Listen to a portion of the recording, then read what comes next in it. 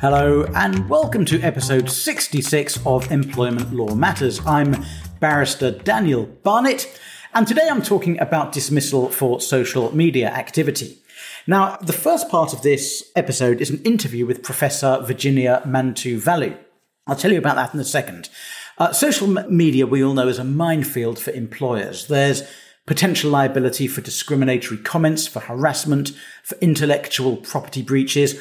All employers should have a good social media policy and make sure employees understand what's in it. And a good source for one is www.policies2020.com. It's in the show notes.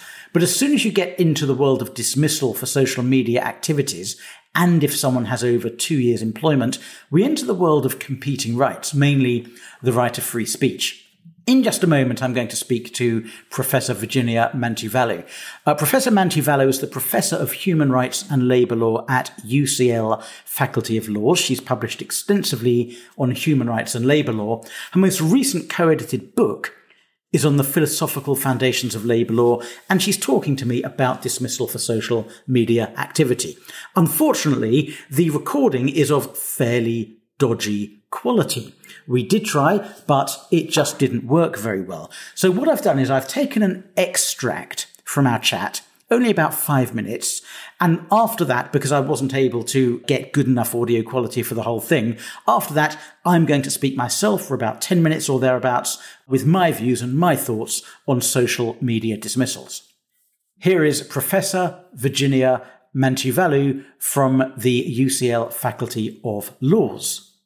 Welcome to Employment Law Matters with Barrister Daniel Barnett. Professor Mantu-Valu, hello. Hi, thank you for inviting me. Now, we know that a lot of people lose their jobs because of what they post on social media. Can you give me a recent example of when that sort of thing has happened? Yes, you're right. I was shocked when I realized how many people lose their jobs because of what they post on social media. I had seen things in the news over the years, but I started doing proper research looking at the employment tribunal's decisions, and there are really a lot of people who lose their jobs because of what they post on social media. One case that I saw in the news was about Rachel Burns, who posted a photo of a sing-along at work on her Facebook page. And this ended up in her dismissal. So she worked for a residential care home for elderly people and vulnerable adults. And she was regularly organizing events where people, once a week, I think, events whereby people were singing. It was a music night. And she was also singing with everyone, the staff and the residents. And at some point, a photo was taken, and in that photo, one of the residents jumped in the photo and was visible, who had Down syndrome. And then she posted the photo on social media, on her Facebook page. And after that, even though she had been she was employed there for many years, she was just dismissed. And she was shocked and said on the BBC News, I know I shouldn't have put that picture up there, but should I really have had my career of 21 years taken away for one mistake? So she lost her job for posting this photo of the sing-along and making this mistake, because one resident was visible, for posting it on social media. She believed that her dismissal was unfair. But it is just very easy to make a small mistake like that, and this can cost your job. Can you just remind us what the factors that a tribunal will take into account are when deciding whether a dismissal for social media activity is fair or unfair? The tribunals and the courts have a lot of trouble in this area, partly because it has to do with the technology. So, and they're not always familiar with what are social media. One of the key factors they look into is whether it is public or private, the conduct of the employee. So if they often say where your settings, your Facebook settings, were they private? Could others see the comment that you made? And on that point, generally speaking, they are very reluctant to say that something that you post on social media is private, because it is on the internet, online. where a lot of people can access it, they usually say that this is a public space. Obviously, a key concern and an issue that the courts really and tribunals really look into is the issue of the reputation, the damage on the reputation of the employer. So what they want to understand is whether the comment that an employee has posted on social media may damage the reputation of the employer. Does the employer have to show that there was actual damage, or is a real risk of damage sufficient to establish reasonableness? I think the risk of damage is sufficient. The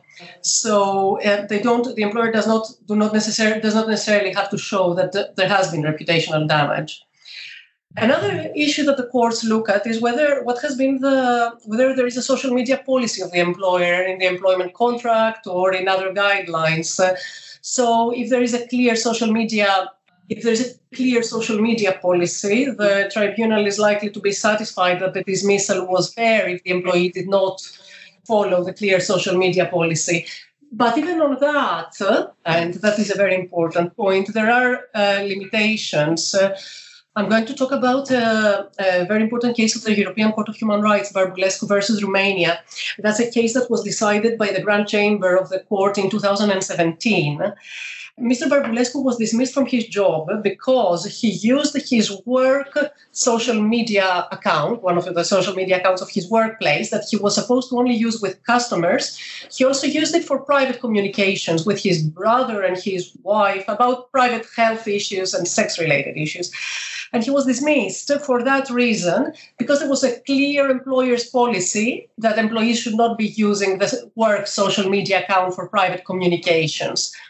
So the European Court of Human Rights was not satisfied that the dismissal was compatible with the right to private life. The European Court of Human Rights, even though there were clear instructions, the court said that an employer's instructions cannot reduce private social life in the workplace to zero. So employers should not think that if they include clear terms in the employment contract, they can say that it will be sufficient for a dismissal to be lawful. Because, as the Grand Chamber said in Barbulescu, an employer's instructions cannot reduce private social life at work to zero. Join Daniel Barnett for the LBC Legal Hour, Saturday nights at 9 p.m. And that was Professor Virginia Mantuvalu. Thank you so much to her for taking the time to speak to me. Unfortunately, as I said at the outset, due to the slightly dodgy audio quality, I decided to only use an extract from that interview and not the whole thing. So instead, I'm going to thrill you with my observations on social media. Now, social media's got us hooked. In many ways, that's a great thing. There are all sorts of personal and commercial benefits to be gained from being active online. But as an employer, you will feel anxious when it comes to these mediums of communication. Just as parents frustrated at the sight of their offspring wasting time on social media instead of studying for exams, you'll want to make sure your employees' efforts are being properly channeled. And you've got to understand what the rules are about monitoring. You need the employee's consent to monitoring if you're doing it. Most of us check out other people's publicly available social media accounts. It's a medium that lends itself well to browsing, but you need to be careful if you're an employer about the way you treat someone as a result of things you discover about them online. Discrimination's a particular hotspot for all the frivolity. Social media is a serious business, and we've all seen the consequences of public figures sailing close to the wind in the views they express. Many are taken to task for it. Just a couple of years ago, one of my ex-colleagues at LBC Radio left the station because of her tweet calling for a final solution for Muslim terrorists. That's Katie Hopkins, in case you hadn't guessed. Now, if you haven't had the social media chat with employees, do it. I mentioned a policy. You can download one from www.policies2020.com. Give guidance to your employees. Be very clear on what is and isn't acceptable. You can use social media, and it's common to use social media for work purposes. Twitter, Facebook, to a lesser extent, LinkedIn are valuable business tools. I think people only use LinkedIn unless they're salespeople to hunt for new jobs for themselves. But every business should be out there promoting their brand. And although some organizations have staff dedicated to running their social media business accounts, employees, particularly those in senior roles or with particular specialisms, are encouraged to make connections and post news and views on their own, often personal account. Now, most employees, of course, can be trusted. If they know what they're doing, if they understand the boundaries and they understand your aims and objectives, then you put your faith in them, and 99% of the time, you'll be fine. If you've left them to their own devices in the belief that by now people just know what social media is about, then don't be surprised if a mistake happens. Many people ask their staff to put lines in their social media bios like, "These are my personal views and not those of my employer." I think that's a little bit anal. Those sorts of things only go so far to protect your business from damage caused by ill-judged postings. Well, actually, it's untested in the courts, and I personally think it's completely useless. Twitter poses the biggest risk here, of course, because personal and professional accounts are usually one and the same, and because tweets have immediate impact. Social media-related disciplinaries are becoming increasingly common, and you don't have to search very hard to find examples of employees who've been fairly and unfairly dismissed for the things they've put out there. If productivity is suffering because of an employee's use of social media, you need to do something about it. Whether or not it's a disciplinary affair will depend on the seriousness of what's happened, the rules you've set, and the clarity with which you've communicated them.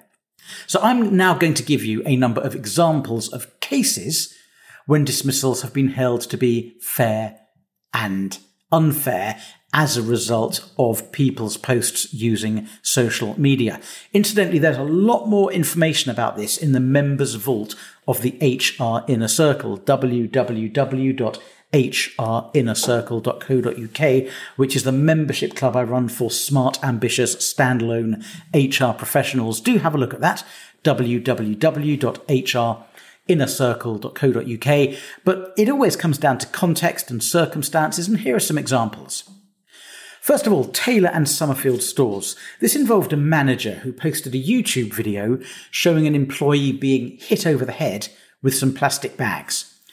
He was dismissed. It was held to be an unfair dismissal. It was too harsh a sanction. The manager had apologised and removed the video off YouTube, which incidentally had only had 8 views. There was no evidence of the employer's reputation having been damaged, despite the fact that Summerfield stores argued that the plastic carrier bags had their brand and logo all over them, so anyone viewing might have thought Summerfield stores encouraged their employees to do that sort of thing.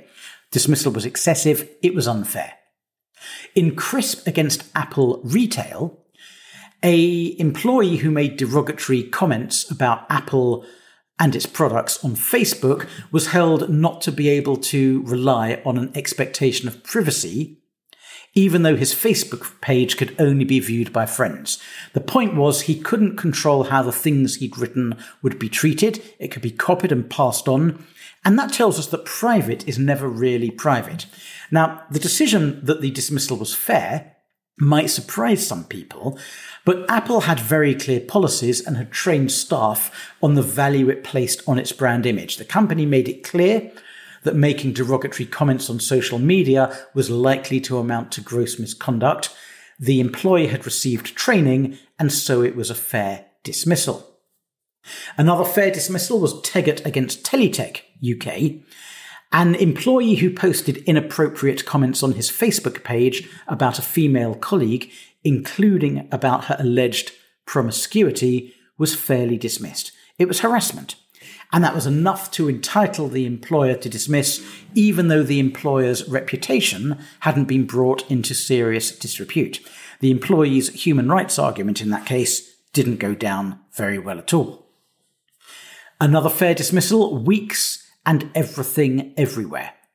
That was a fair dismissal of an employee who described his place of work as Dante's Inferno on Facebook. He'd been warned about that, and he then posted intimidating comments about another member of staff.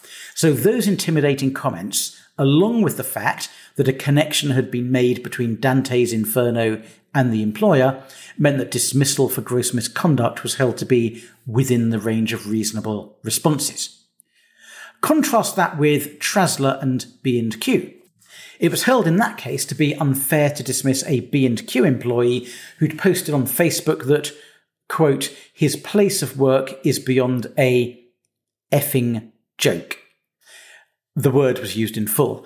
That hadn't undermined his relationship with his employer, though, to the extent that dismissal was necessary.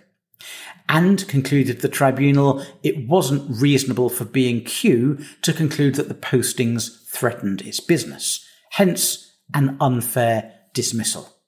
Now, damage to the trust and confidence between the employer and the employee, or reputational harm, are typically at the root of these cases. So proof of actual damage to reputation is desirable, although establishing the risk can be enough.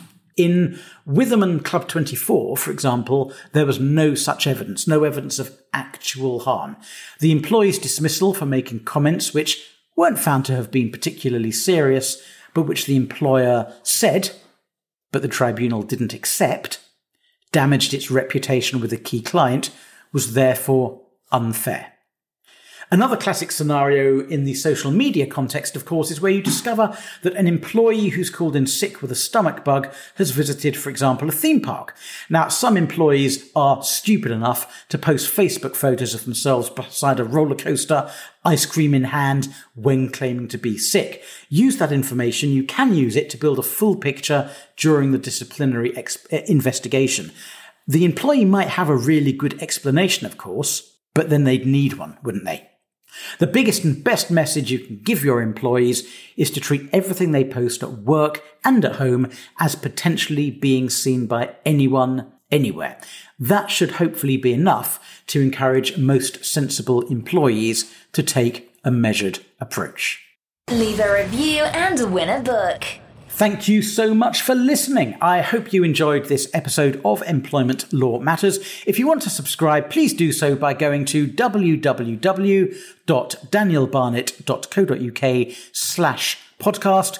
If you enjoyed it, please do leave a review on the Apple Podcast Store or any other podcast review site. Thank you so much for listening. My name's Daniel Barnett. I'm a barrister at Outer Temple Chambers. You can learn more about me at www.danielbarnett.co.uk or listen to my LBC show on Saturday nights at 9 p.m, where you can phone in for answers to all your legal questions.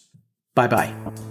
Any information on this podcast is for general guidance only. Always seek legal advice. Please see full terms at www.danielbarnett.co.uk/podcast terms.